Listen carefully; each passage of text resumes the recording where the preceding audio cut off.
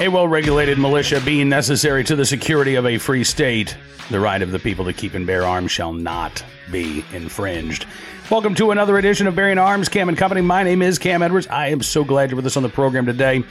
Got a lot of stuff going on. You know, Hunter Biden is in court, expected to plead not guilty to federal drug charges. Michelle Lujan Grisham going back to court, trying to defend her now revised ban on open and concealed carry in Albuquerque and Bernalillo County after a federal judge said, no, you cannot completely ban the right to carry in those places. She's now come back with a revised order suspending the right to carry in parks and playgrounds in the city and county. Meanwhile, in Massachusetts, they're waiting for the other shoe to drop with HD 4420.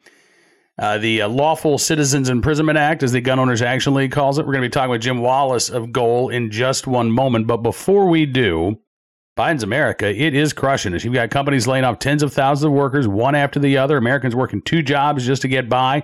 Inflation pushing hardworking families to the brink. Just look at the price of a lunch meat next time you go to the grocery store. And a digital dollar could be coming down the pipeline to completely destroy our way of life. The truth is, you need a plan. You know it, and I know it. And that is why you should call Goldco. So you can diversify your savings and investments with gold and silver before things get worse.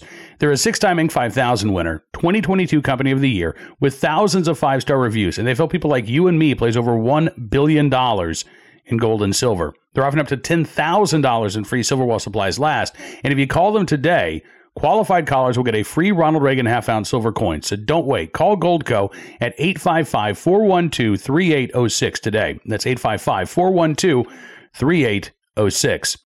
And now let's kick off our conversation with Jim Wallace of the Gun Owners Action League. You know, big rally at Boston Common last week, bringing Bruin to Boston. We talked with Charlie Cook from Riding Shotgun with Charlie about the rally itself.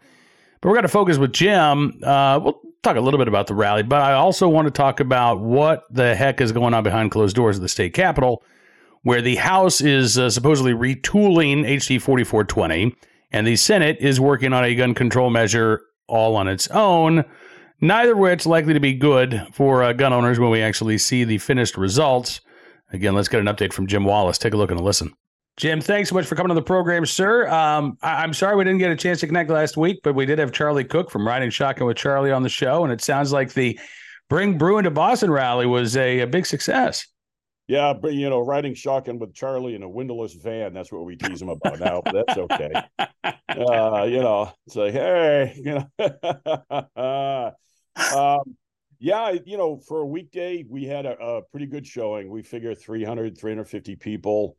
And then they all went up to the State House. But, you know, suddenly, Cam, of the 3 entrances to the State House, that morning, 2 of the x-ray machines broke down. So they only had 1 entrance available for all the people that were trying to get into the State House. It's weird just how that stuff happens. Yeah. Right? Odd. What a weird coincidence. Well, I'm glad to know that those gun owners were not dissuaded. They were still wandering the halls and talking with the representatives. The big question, Jim, is, are these representatives listening to gun owners any more than they were listening or not when they were crafting HD 4420 in its original form? Well, I think they're listening because of the overwhelming response to this thing. The problem is, from what we've witnessed, the average state rep is being kept in the dark as to what's being done with the bill.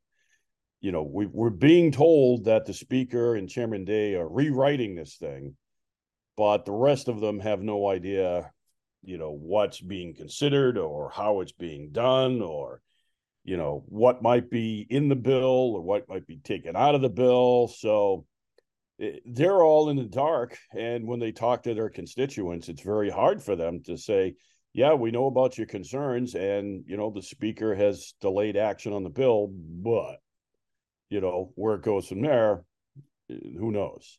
Yeah. So if these Democratic representatives are being kept in the dark, obviously they're a day, and who's the Mariano, right? That's the Speaker there. Yeah. So obviously they're playing this very close to the vest. I'm guessing they're working with gun control groups, but I'm also guessing that they have not reached out to you for goals input in any revisions or amendments? No, matter of fact, rumor mill is they're telling everybody, don't worry about gold, because all they say is no, no, no. They won't come to the table, so they're useless to talk to. we were at the table for months before you jammed it up our you-know-what. So, talk about somebody who won't come to the table, but I'm not going to start playing that game. Yeah. Everybody in that building knows our reputation and knows that if they want to sit down and talk, we'll be more than willing to do that. We already had one meeting with the Senate, the senator who's in charge of their working group. Not a very productive meeting, but I've always been very cordial with this senator. So even though she's totally not, a friend of the Second Amendment, but I get along with her. It's my job. But one thing that concerned me was, well, two things, really. I said, can you just give us a concise, finite list of issues you're trying to address? And then maybe we can help you address them. And she said, well, we don't have a list. Okay, what are we doing? So then after a while, I asked her, said, listen, I said, we have legislation.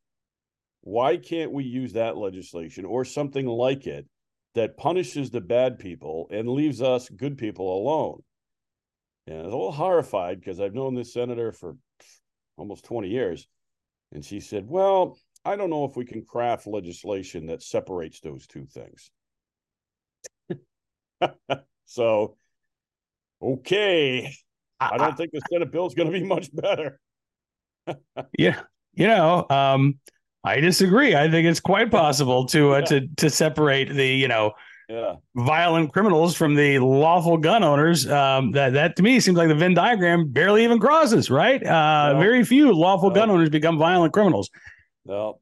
So on that, I talked to a guy I know. He used to be a state rep. He now sits on the parole board. And he said, Jim, I've done so far 1,500 parole board, reviews. And he said, only one lawfully owned gun was involved in one of those, but it wasn't involved in the crime. It was just confiscated from his house. So, and it was a domestic violence thing, which is horrible. But he says they're not willing to pay attention to what's going on. So, yeah, or maybe they are willing to pay attention, but they're using these crimes as an excuse to, again, crack down on gun owners, right? We saw this in Maryland. Marylanders to prevent gun violence. They had their Bruin response bill take effect over the weekend, and a judge granted a temporary restraining order against some of these new sensitive places, not all of them. But in their response, this gun control group said, while this bill's, a good first step, we know we can't really meaningfully address gun violence until we reduce the number of guns out there, right? We just got through another month of 1 million plus firearms. And the gun control groups are admitting now, listen, we can't get our way. We can't promise you public safety as long as people are free to exercise their right to keep and bear arms. And so ultimately, I think it does come down to either they're using this as an excuse or they truly do believe that there's no way to fundamentally address violent crime without eradicating our fundamental right to self-defense and to keep and bear arms. Yeah, Bruin forced them to show their true hand. I mean, we have always known it, but now they've shown their hand. We know what they want. They've shown the public what they want. They want us out of the way, period. And, a lot of that, too, is the fact that, the Second Amendment community, regardless of what organization you belong to, is really the last citizen group or community of people that can politically stand up to Washington or even state government. And they know that, and they want us out of the way. So it's very interesting to see how much, and how far they're willing to go to get what they want. And of course, we're seeing that here in Mass and California, Maryland. We call them the tantrum states. So that's pretty much what they are. I'm flashing back to our old Coalition of the Oppressed days with you and Tom King and Richard Pearson from Illinois. So here we are now. Democrats wanted to get this done in August. Actually, in July, before they broke for the August recess. We're now in October. I'm looking out my window. I can see the leaves are starting to turn. we're coming up to the end of the year here before long. Yeah. When do you expect one or both of these bills to drop? The rumor mill is the speaker wants it done before Thanksgiving. Oh, Yeah, before they break for the holidays. Another rumor is that he wants this done before he steps down after the first of the year. Whether that's going to happen or not, who knows? But it's widely known he wants to, and move on. And of course, my suggestion is step down now, have at it. Go enjoy life somewhere else.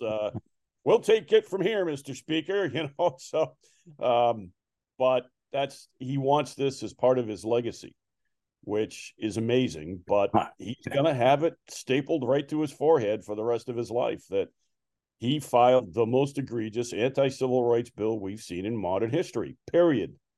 And, you talk to people who aren't gun owners and you tell them that, they're like, well, what do you mean? Who was harmed by this? And it's because the Second Amendment to the general public is still brand new as being considered a civil right, because for how long, Cam? They've been told, no, it's a privilege. It's not a right. You have to ask our permission to do this.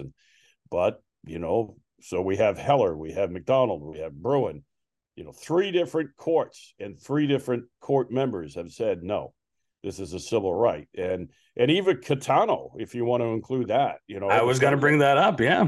Where I had to laugh because even Ruth Bader Ginsburg was on our side on that one. So, you're up, it's like when Ruth tells you, no, it's a civil right. We may not like it, but it's a civil right. So it's brand new to people. And, I mentioned to you before the show, we have a booth at the local fair now that lasts for about 10 days.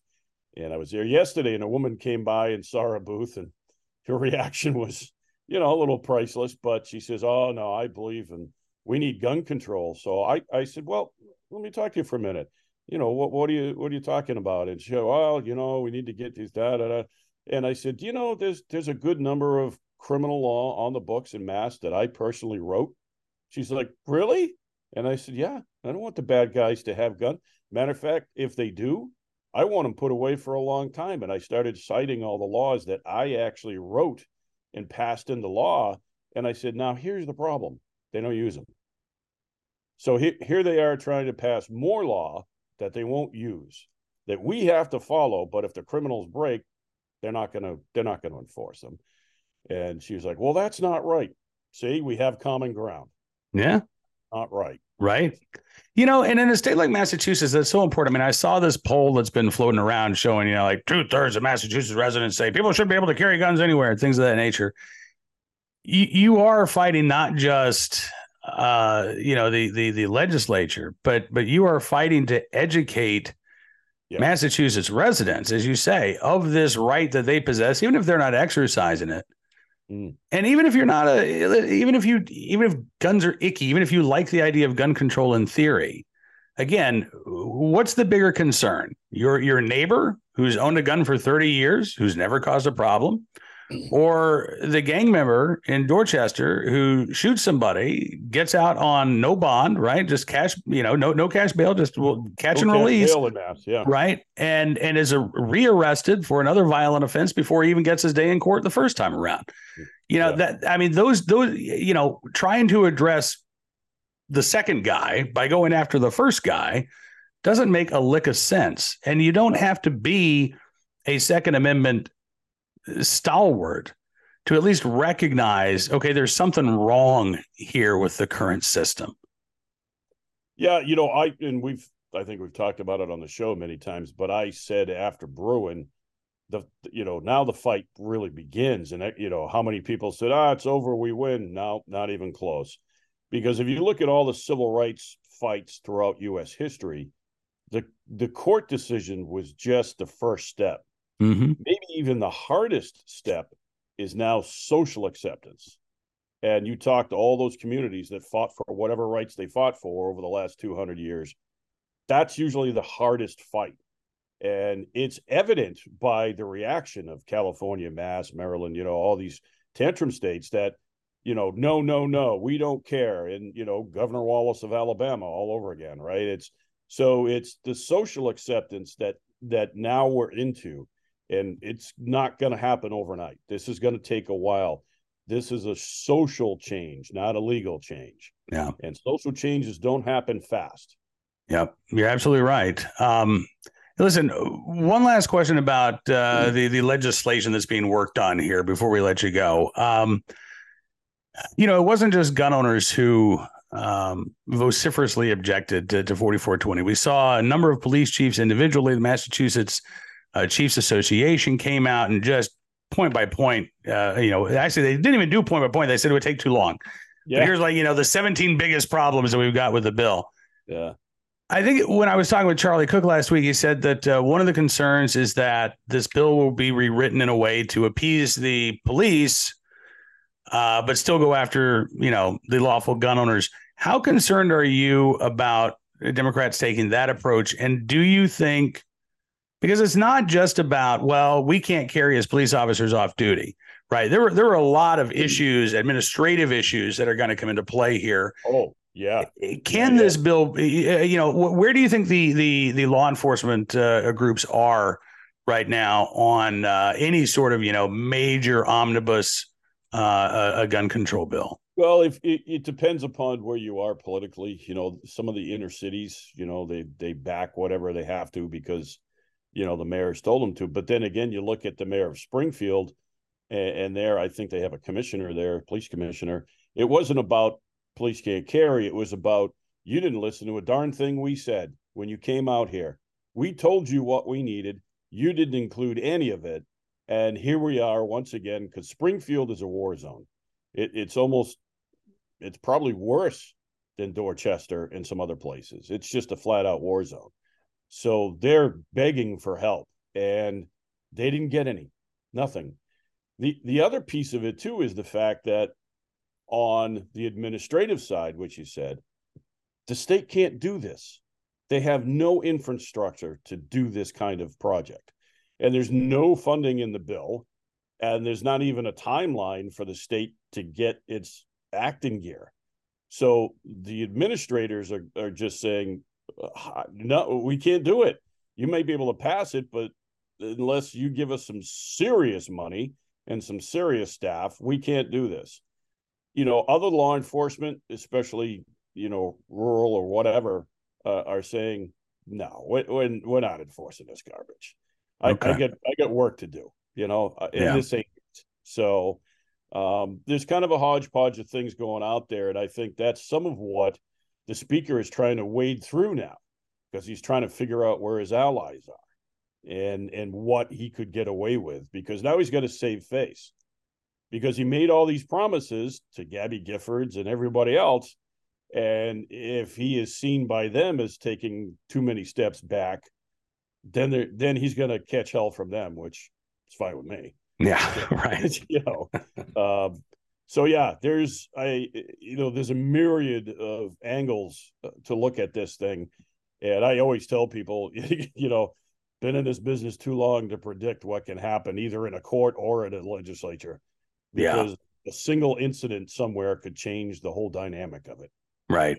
Well, if Mariano wants to get this done by Thanksgiving, it sounds like at least the House bill could drop almost at any time, right? Even if they try to ram this through, you're still talking about a matter of a couple of weeks. And I would think, again, I'm not in the habit of giving advice to people who want to strip me of my rights, but we saw what happened the last time they tried to ram this through, right? It pissed people off even more. Yep. You do this over the course of, regular business. I think it'd be better politically for the anti-gunners. I'm not sure they're smart enough to do that, but it sounds like we should know maybe within a couple of weeks here what 4420 is going to look like in its revised form, right?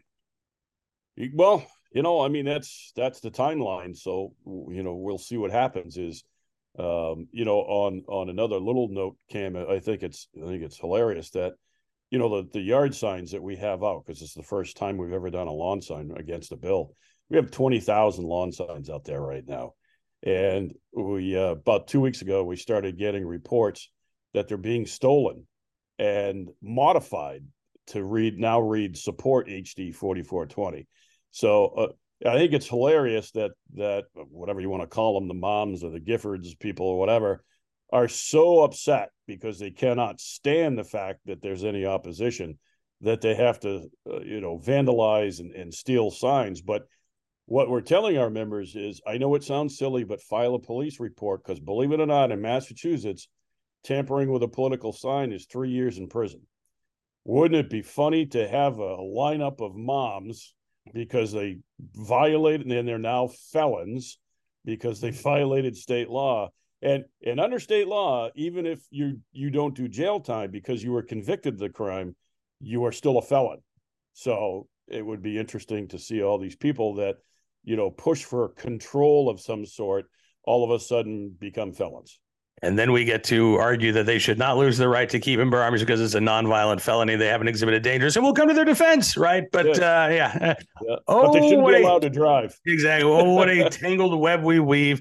Yes. Jim Wallace of the Gun Owners Action League, thanks so much for coming to the program, man. I know we're going to be talking again in the very near future, because there's a lot of stuff going on up there in the Second Amendment battleground state of Massachusetts. But do appreciate your time. Is the fair over? Are you going to have the opportunity to go out and eat a little fair food again, or is it done? The fair lasts until Columbus Day. So I'll be back there tomorrow at the Gold Booth and educating people and kids. And, it's what we do is, because of storage laws in Mass, we actually have a hawk and flintlock out and talk about the history of it with Lewis and Clark and how the gun works and, the whole deal. So it's people are very interested in that kind of stuff. That's awesome. Well, enjoy the fair. Eat some, I was going to say eat some fried butter or something for me, but neither one of us need that. So find the healthiest option and have that for me instead. Jim Wallace, as always, man, thank you so much. We'll talk again soon. All right, brother. Well, thank you very much to Jim for joining us on the program. We will be talking with him again in the very near future. I am sure of that. Before we get to today's Armed Citizen story, our good deed of the day, and our recidivist report, just another reminder, Biden's America, it is crushing us. Companies laying off tens of thousands of workers, one after the other. Americans working 2 jobs just to get by. Inflation pushing hardworking families to the brink. Again, just look at the receipt next time you go to the grocery store. You'll know exactly what I'm talking about. And a digital dollar could be coming down the pipeline to completely destroy our way of life. Truth is, you need a plan. You know it, and I know it. And that is why you should call Goldco. So you can diversify your savings and investments with gold and silver before things get worse. They're a 6-time Inc. 5000 winner, 2022 Company of the Year, thousands of 5-star reviews, and they've helped people like you and me place over $1 billion in gold and silver. They're offering up to $10,000 in free silver while supplies last. And if you call them today, qualified callers will get a free Ronald Reagan half-ounce silver coin. So don't wait. Call Goldco at 855-412-3806 today. That's 855-412-3806. And now let's turn our attention to today's Armed Citizen story, our good deed of the day, as well as our recidivist report. We hear so much about in these cities with violent crime. We got to go after the gun owners, right? Cleveland, Ohio, a perfect example of this. Going back for more than a decade, the city of Cleveland has tried to put in place local gun control ordinances that are not aimed at violent criminals. They're aimed at lawful gun owners. They've been smacked down by the courts, but there is still an effort underway to undo firearms preemption in the state of Ohio, and city of Cleveland all on board with that. As a matter of fact, city of Cleveland, I think maybe it was Cuyahoga County, recently decided that, we're not going to spend any taxpayer dollars to help train firearm instructors. They've been doing that. They've been giving out like a $10,000 grant for the past few years. They're not going to do that anymore because apparently it's better to keep gun owners untrained and ignorant rather than, helping them get the training that the anti-gunners want to require before we can exercise a Second Amendment right to keep and bear arms. Anyway, that's the background. Here's the headline in Cleveland. Suspect in shooting death of 3-year-old boy was on probation. 4th suspect found, police say. And it wasn't just one suspect in the murder of this 3-year-old child who's had previous run-ins with the law. Cleveland police, in partnership with the U.S. Marshal Service, located Devontae Parker Monday night.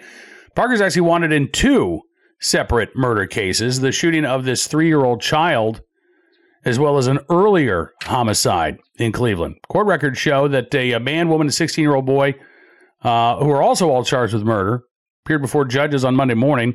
34-year-old Juan Davis was on court-ordered GPS monitoring in a domestic violence case from back in August. Now, he's one of those facing murder charges. The 3-year-old's family was in court wanting to make sure that Davis stayed behind bars. The 3-year-old, Luis Diaz, was shot and killed.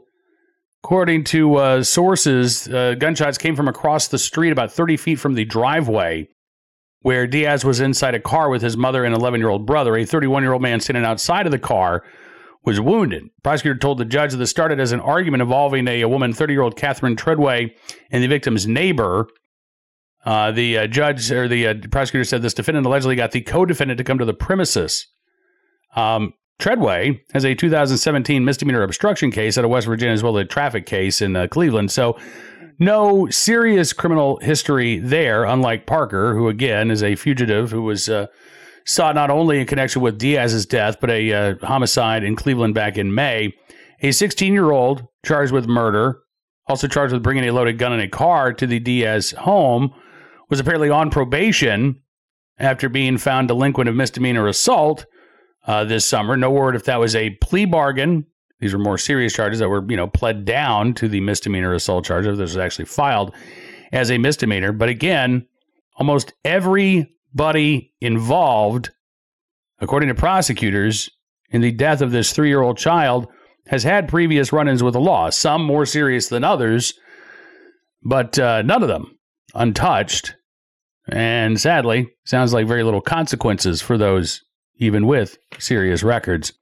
Today's armed citizen story from Philadelphia, PA, where a grandfather recounting how he survived a shootout with a teen carjacker. And part of why he survived is because he was able to shoot back.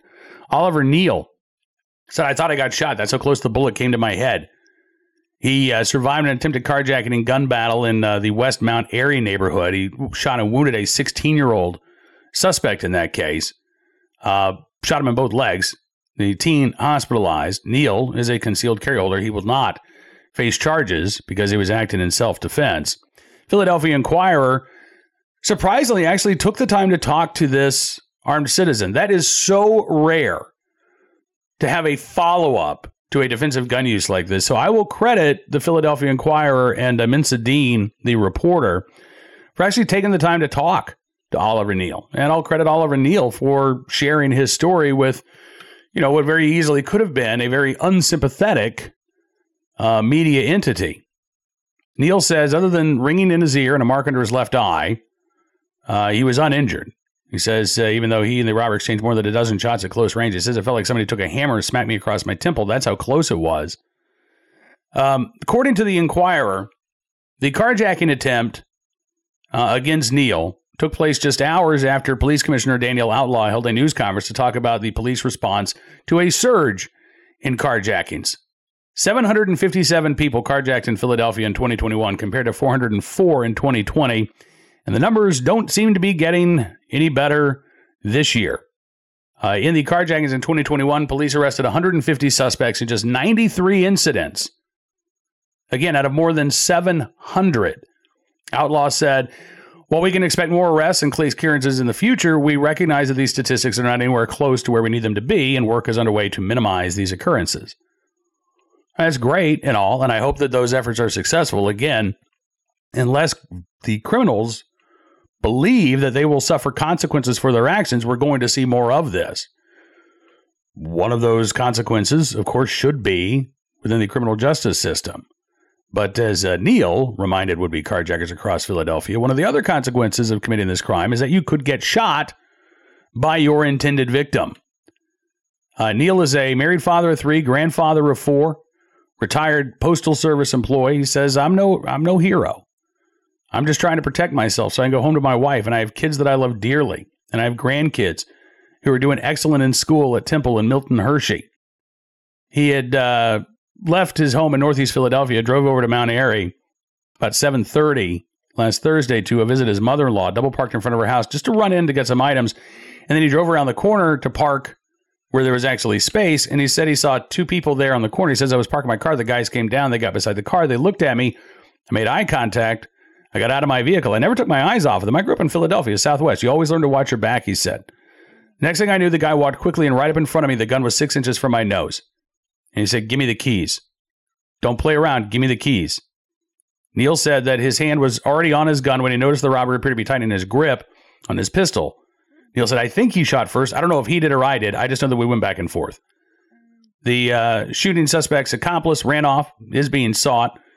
Neil said he can't understand how he wasn't shot, given how close the gunman was. He says, soon after the altercation was over, I was thanking Jesus for my life. He's the one who made the outcome the way it was. It wasn't me, it was the Lord. Because if someone has a gun this close to you at your head, and I'm not shot. Philadelphia Inquirer also talked with some residents in the area. Jason Carter, who is a neighbor of Neil's mother-in-law, said crime is not common in the neighborhood, but he says people have a right to defend themselves. It's a shame. As for Neil, he says he's been carrying a firearm for years.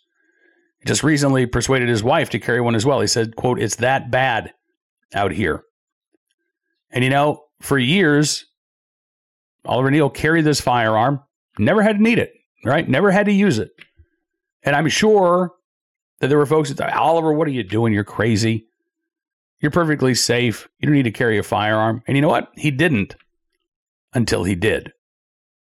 And because he was able to fight back, and maybe the Lord was looking out for him, Oliver Neil is alive today. I'm glad that he was carrying, glad that he convinced his wife to do the same. And I hope that his story will convince other Philadelphia residents to take that step and be able to protect their own lives and the lives of their loved ones in the future. Now, finally, today's good deed of the day, in the right place at the right time, willing and able to do the right thing. An officer in Pitcairn, Pennsylvania, out in western PA, who was able to help a high school student get ready for the first dance of the school year. Detective Caruso got the call a couple of days ago. A mom needed some help. She had no idea how to tie a tie. Her son had no idea how to tie a tie. He's getting ready to go to the dance. Detective Caruso called in her partner, Officer Linebarger, who said, yeah, I can help.